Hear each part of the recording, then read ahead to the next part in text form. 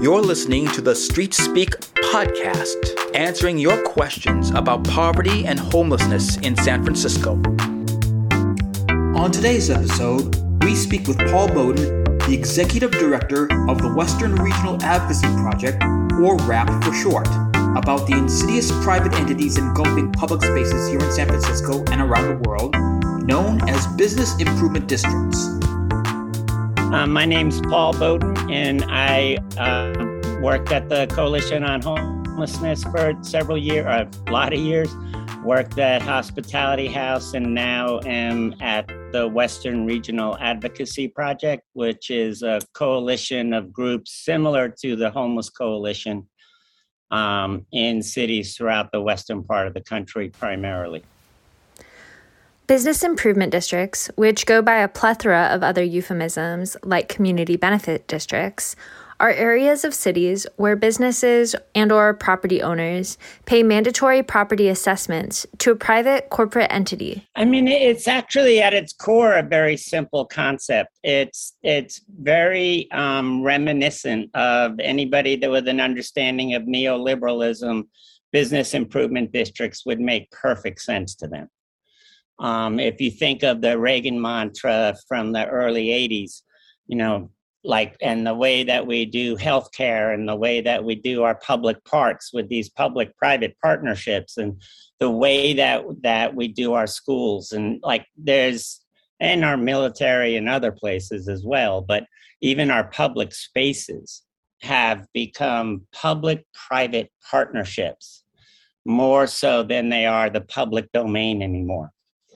And the business improvement district model, as the International Downtown Association was originally promoting it, creating the shopping mall environment in urban corridors. Now, if you've ever walked down the hallway of a shopping mall, that's your sidewalk now. And businesses control the environment, the property owners primarily, control the environment that surrounds you, and it controls and dictates your ability to be in that space. So if your presence isn't financially benefiting the business improvement district, you're a street vendor, you're a busker, you're, God forbid, homeless, you're seen as poor, whatever it is that you're doing that doesn't directly benefit. It's a business improvement district. If there's no direct benefit to the business community, your presence is going to be criminalized. Indeed, one of the main ways bids spend the money they collect through assessments is on hiring private security to police the sidewalks and public spaces within the neighborhood.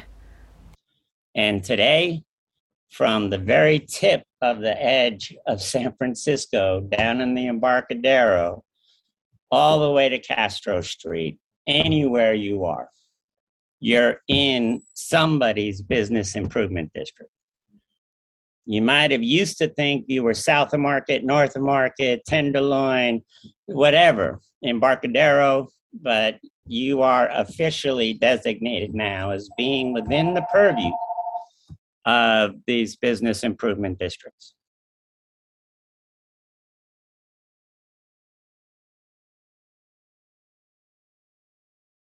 We no longer directly or through our government, so maybe more indirectly for some than others, but have an opportunity to directly impact how we're being treated, our access to, our right to be in public space.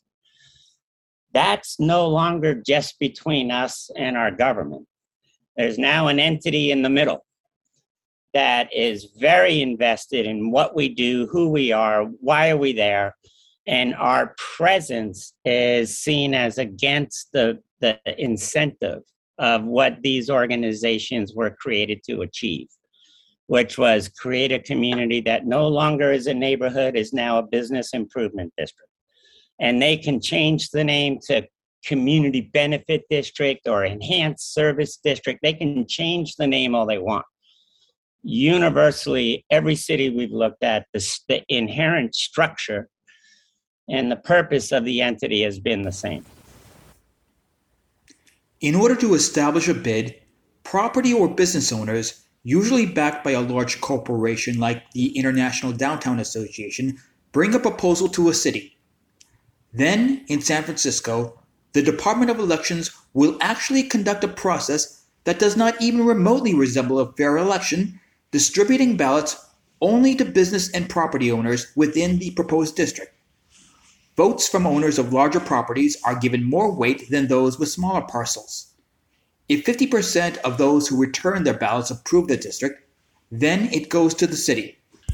And after this very skewed, like an election process that would never follow the standard of election law, the bigger your property, the more your vote counts. The city votes on it for public property, and they've yet to vote no on creating a business improvement district. 50%, 57% of the Civic Center Business Improvement District is public property. I don't remember the public voting to pay property tax assessments to the bid to do Civic Center. Nobody ever asked us to vote on it, and I live here. So like it's shit that would never play out in standard election law, yet it's administered by the Department of Elections. You know, and this is all unique. If we wanted to build affordable housing and do a property tax assessment thing, we could never use this standard. Never. I mean, San Francisco, the mayor's office has an office just on creating bids. So, and the website for the office, says, a plethora of services for creating and maintaining your business improvement district. So, like, they're not ashamed of this shit. So those consultants work with the property owners. So the board is usually predetermined before the bid, but it's all corporate. It's all controlled by and cannot be created without property owners' vote. Once the bid is ratified, all business and property owners within the district have to pay taxes to the newly formed private entity. And behind closed doors, the board of directors of a bid makes all kinds of decisions that impact the lives of San Franciscans, especially those experiencing homelessness. And they're the ones that get the check from the city to pay the property dues that property taxpayers were mandated to own. So you have Hospitality House paying property tax dues to a business improvement district that they don't want. Same in LA. LA Ken and Skid Row is paying property tax assessments to the business improvement district that they've sued in court more than once. But it's legally required you pay those assessments. Business improvement districts even hire lobbyists to impact policy on the local and state level. They brag about having killed the Right to Rest Act in the California and Colorado state legislators. So, if you think the business and property owners aren't looking at what happens in government, you're naive to the power structures in America. And this is a vehicle that's focused on what's in the best interest of this district. And the lobbyists that they hire are focused on that. So laws that criminalize the presence of people, enforcement patterns, extra on-duty police officers that are paid for by the bid, all of which comes from property tax dollars in California, so paid for by all of us. Importantly, bids spend a significant part of the money they bring in through assessments on harassing poor people, homeless folks, street vendors, and anyone else who isn't keeping the wheel of capitalism spinning. So sitting, standing, sleeping, laying down, whatever, vending without a permit, busking without a permit, doing street music without a permit. Like, all of these enforcement patterns are now patrolled by private security that have direct access to police backup if that's what they want. And you can imagine in Skid Row, they talk all the time about when the security does call the cops with the handheld mics that they have, direct access. The cops show up and talk to the security about what's happening. They don't ask the people, what happened here? Why is this asshole detaining you? They go to the security guy and say, what did they do? Like, that's how it plays out. That's the reality. It's like, this is a new form of governance, especially for urban areas where the white people are all moving back in, the white flux. And this is benefiting off the economic engine that creates for corporate America. And that's what's playing out here, which means we need to get the hell out. Just like homeless people are seeing with COVID opening up again, we need to disappear again. This is from a gentrification and a displacement standard. Washington, D.C., the groups out there have done some amazing research to look at these bids being created in African-American neighborhoods, and suddenly the population of African-American people in that neighborhood continues to go down the longer the bids are in existence. So, I mean, this is no joke. This is urban renewal in a 2021 industrial corporatized process, This is not just a problem limited to San Francisco. Activists across the country are working to disrupt the growing influence of bids on our neighborhoods. In Portland, there's a clean and safe, talk about being blatant, district that's 214 something blocks of Old Town Portland. And there's been a lot of organizing to influence every 10 or 15 years, I think San Francisco's 15 years, the business improvement districts go before a BS process at the local city council or board of supervisors to get recertified for another 10 or 15 years. In Portland, it's 10 years. And the first hearing on that is next Thursday. And because of the research, because of the outreach, because of the connection to community organizing, there's some serious opposition at the table to talk about this. A lot of the security guards, the private security guards, are armed. And it's Oregon. Like, a lot of these guys are walking around armed, and it's like, what the hell are you doing? So there is the DC guys, the LA has, LA Stop LAPD Spying Coalition and Los Angeles Community Action Network. Like these, we're fighting back, and there is a growing understanding of the impact and a growing understanding of the funding mechanisms, which are amazingly complex, but cut and dry at the end, property tax dollars. But, like the Castro just got a bunch of money from the city to increase their private security when the city cut the police budget. So it's like, all right, we're cutting the police budget, but don't worry, you guys, we'll give you some extra money for private security. Like, that's how blatantly hypocritical the shit is getting. Yikes. You asked. Yeah. Sure, I did. Now we'll go to the weather. Yellow is the color of the big bright sun in the morning when we rise. In the morning when we rise. That's the time. That's the time. I love the best. Blue is the color of the wide open sky in the morning when we rise.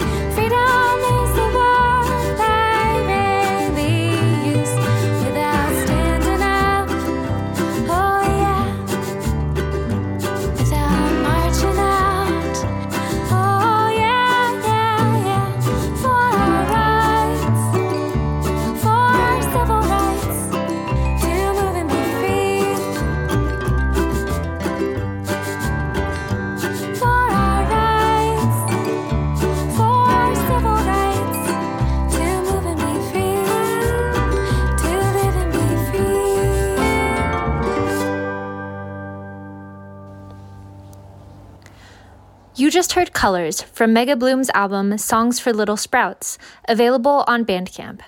They are currently working on a new kids album with their project Sagebrush and Mega Bloom, which will be released later this winter. Join their album release party / preschool fundraiser / arts and crafts fair on December 4th from 11 to 3 at the New Farm in San Francisco. And now, back to the podcast. If you are listening and thinking to yourself, how is it possible that these entities have so much power? How have I not heard of them? You're not alone. For anyone who does not own property in San Francisco, bids operate largely in the background. But you would likely recognize the bid ambassadors, the public face of the private entity taking over our familiar blocks. The ambassadors they're monitors. The real security is the ones in the black vehicles and the cameras that are all over the place, and the ones in the special uniforms that looks kind of like a police uniform, but technically isn't.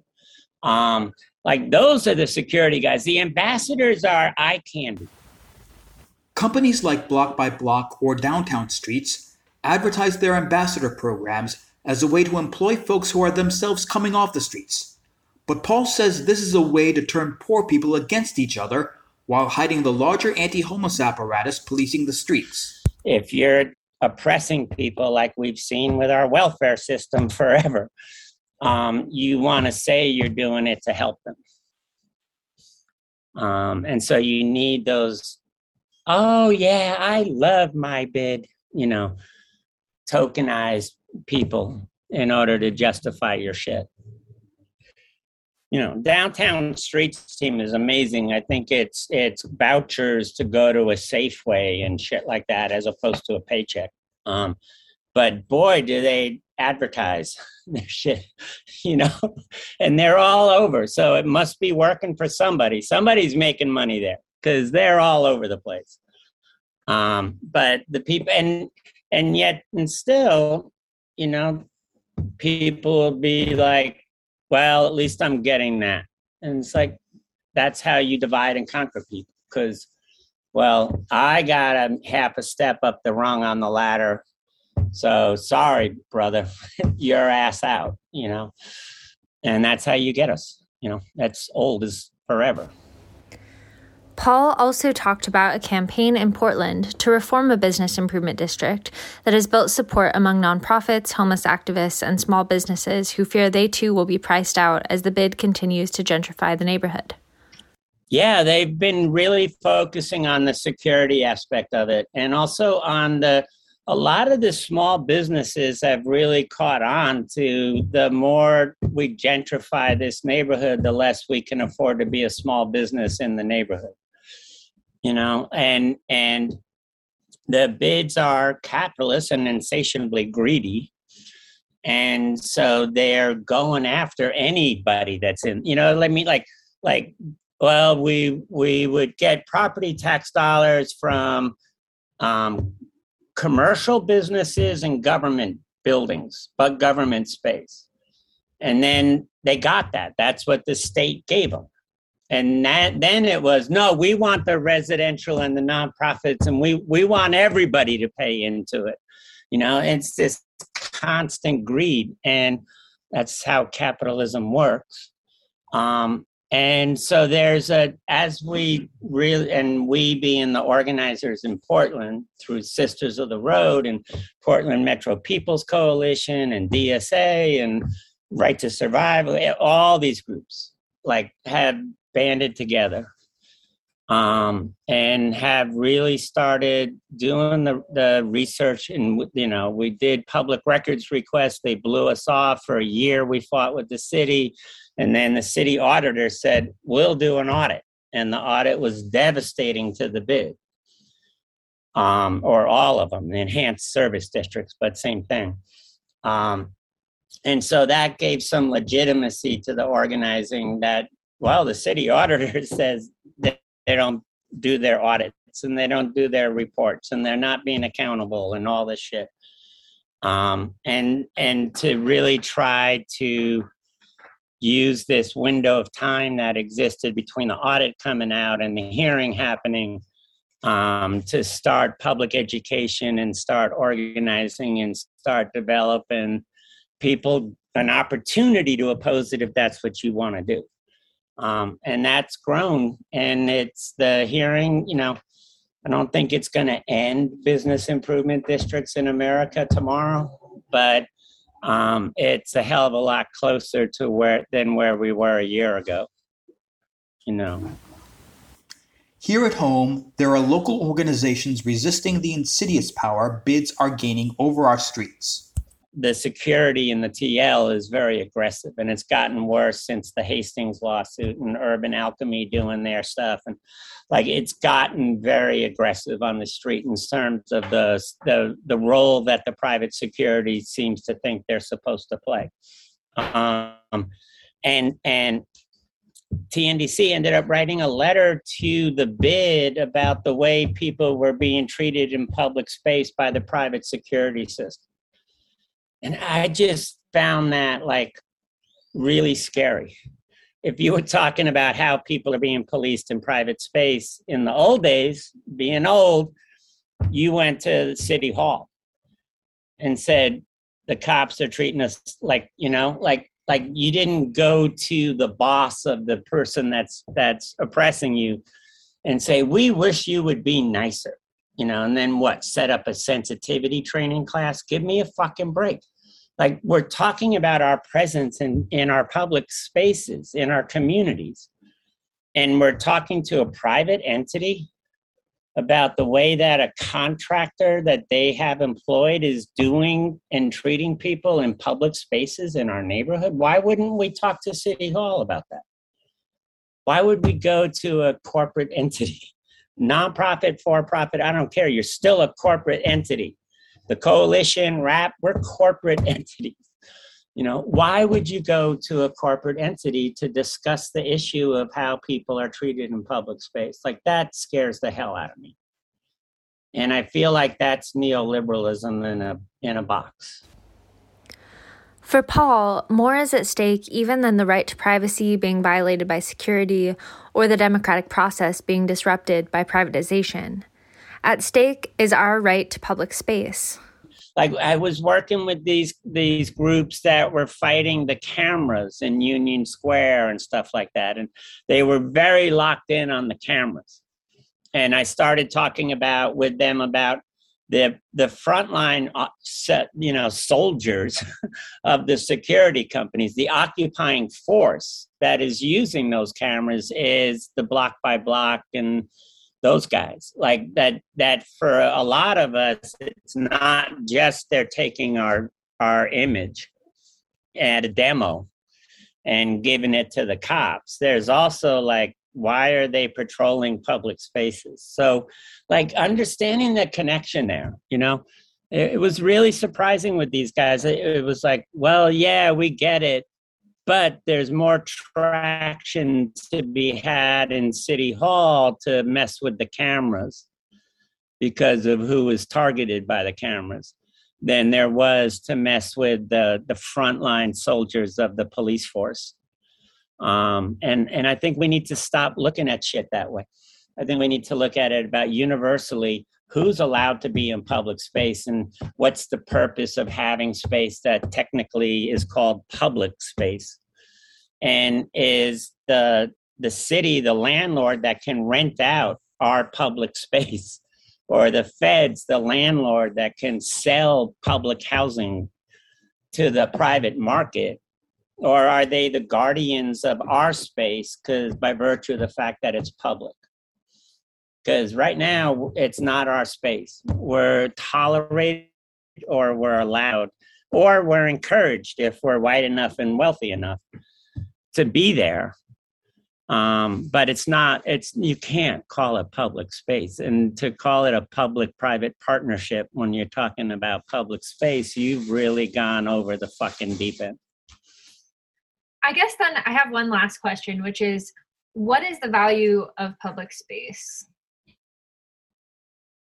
I think there's so little of it left in this country. Whatever's left, just leave it the fuck alone. And I can go there anytime I want because I'm public. And I can be here and you can't say anything to me. Like, then they get the Right to Rest Act and I can stand still and sit down. You know, I'm not even getting to that debate. It's your mere presence that is no longer tolerated. And then if the pigs want to fuck with you, it's like you stop, you stand still, oh, you're loitering. You sit down, oh, you're sitting on public space. You know, like, granted, those things are still there. But recognizing that, holy shit, not only can I not stop walking, I can't even call it public anymore. Like, that's not cool. And I think the value of public space is nobody can tell me I have no right to be here. And that includes following me, harassing me, asking me who the fuck I am, and can I help you? Yeah, you can get the hell out of my face if you want to help.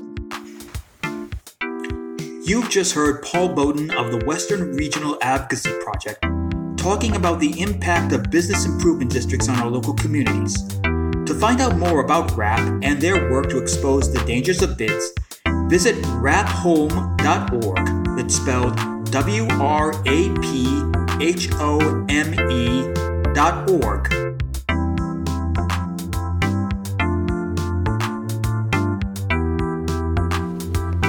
You've been listening to Street Speak, the podcast that answers your burning questions about poverty and homelessness in San Francisco. Thanks for listening.